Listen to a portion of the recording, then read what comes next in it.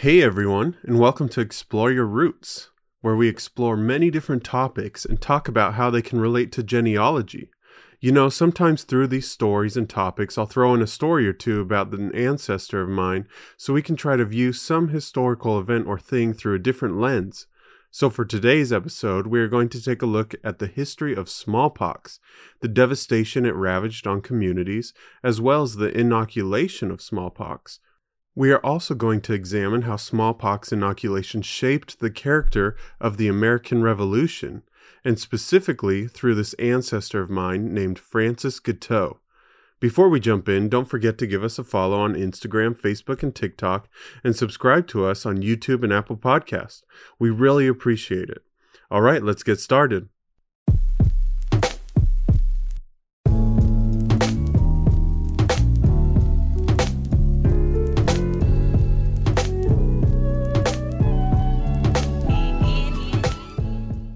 I think it's safe to say that we all have heard of the disease smallpox sometime before, perhaps in a high school history class, or maybe even in some conversation over this past year during our current pandemic of the coronavirus.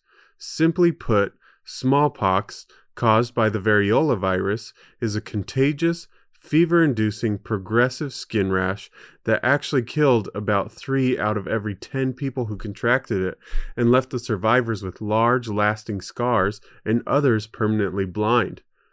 The origins of this disease are impossible to know, but interestingly, there are recorded outbreaks of this disease throughout modern history, some even dating back to China in the 4th century.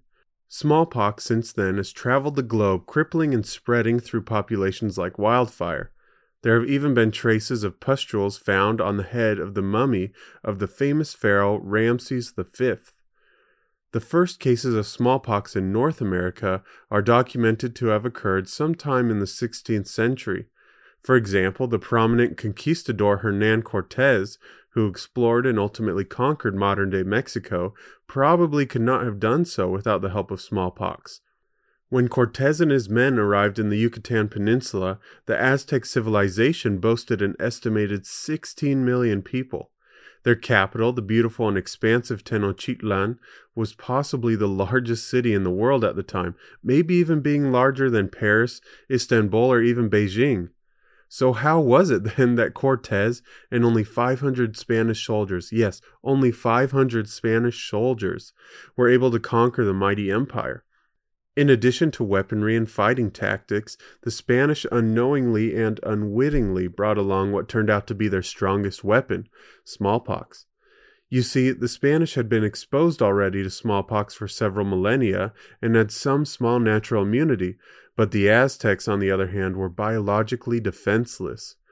During the few years Cortez waged war, it is estimated that smallpox wiped out up to 40% of the population at Tenochtitlan, ultimately aiding in his victory and capture of the empire. As people understood the devastating outcomes of smallpox outbreaks, they began to search and experiment with different mitigation techniques. One of the first techniques for control was called variolation, named after the smallpox virus variola. This process, now known as inoculation, was basically exposing people who never experienced smallpox to material from pustules or smallpox sores. This included scratching pustule scabs onto the skin or even, and here comes a vomit trigger warning, inhaling said scabs from other infected people. Ugh. Post-variolation or inoculation, people usually experienced only mild symptoms associated with smallpox, like developing a fever or a rash, and yes, actually, less people died through this mitigation. Said inoculation was first used in colonial America in 1721 and was indeed a life-saving procedure. Unfortunately, it was also a controversial procedure. As the historian Jeffrey Weir puts it, quote, inoculation became more than a life-saving medical procedure.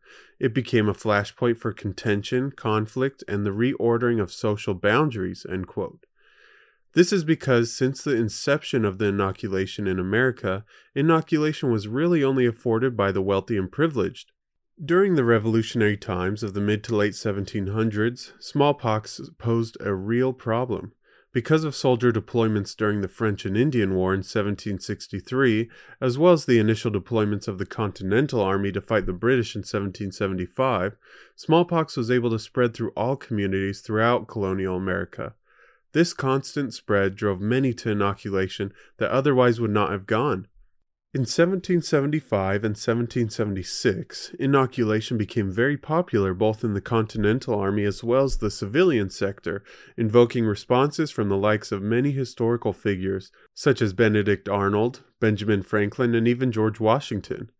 One point of contention arose in 1775, mainly in the body of the Continental Army, where inoculation was actually forbidden because, although it mitigated smallpox symptoms, it would still render soldiers incapacitated for some time as they recovered. Although there were some restrictions, many soldiers repeatedly disobeyed and neglected these orders, inoculating themselves, which in turn caused division in the ranks. By this time, inoculation was largely spread throughout Europe and most of the British soldiers were inoculated and immune, whereas it is estimated that only about less than a quarter of the soldiers in the Continental Army were inoculated or had natural immunity. However, in 1777, General George Washington saw the calamitous nature of the smallpox virus and decided to order all soldiers to be inoculated. On January 6, 1777, he wrote to Dr. William Shippen, Jr., Director of Hospitals in the Continental Army, to inoculate all soldiers, explaining that, quote, necessity not only authorizes but seems to require the measure, for should the disorder infect the army, we should have more to dread from it than the sword of the enemy, end quote. There was a real urgency after this to have all soldiers inoculated. In 1796, a Dr. Edward Jenner discovered that further symptom mitigation could occur through exposing and inoculation of a less deadly pox virus called cowpox.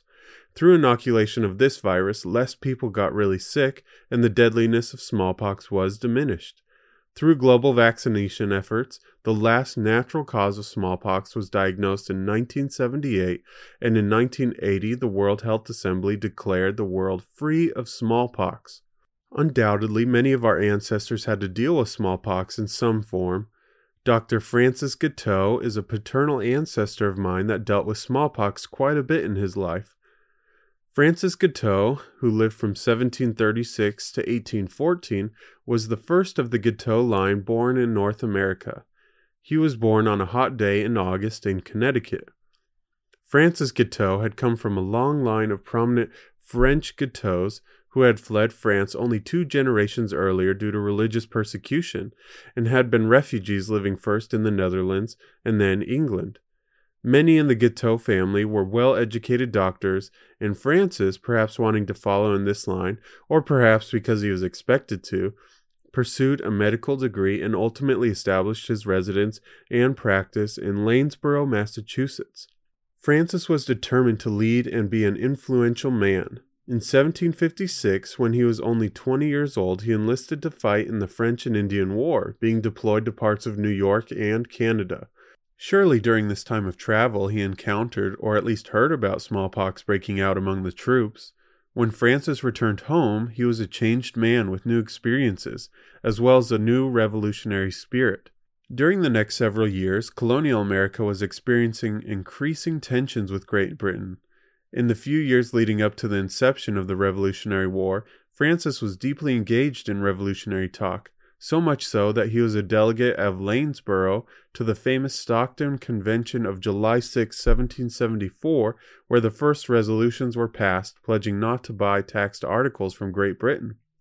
As mentioned earlier, during these years where revolution was just beginning, inoculation was becoming the mode, not only among the soldiers but again also among the civilian population. By this time, Francis was 40 years old and probably too old to fight in the Revolutionary. His efforts were directed at other active measures to support and aid the population, utilizing his leadership skills and medical knowledge to practice and support people not only in Lanesborough, Massachusetts, but also in all the surrounding towns and state. Undoubtedly, this practice and care likely included the application and inoculation of smallpox. On September 24, 1776, the town of Lanesborough, Massachusetts, assembled together to review a few topics of consideration. After agreeing to vote with the House of Representatives to establish a constitutional government for Massachusetts, Dr. Francis Guiteau was appointed to head the inoculation efforts for smallpox for the town. Perhaps for Francis, this was only a formality and a blimp in his life, but for us looking back, it is a testament to his work. He took part in not only saving many lives through the smallpox inoculation, but also in aiding the revolution and freedoms of his ancestors. If you think about it, inoculation could even be a form of freedom.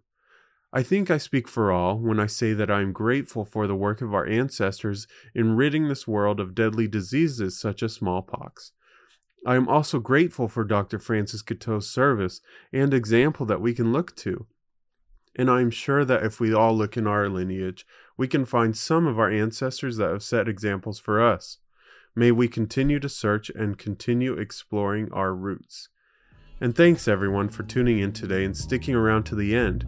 We hope you enjoyed this episode, and as always, give it a like, share it with your friends, and we'll see you next time.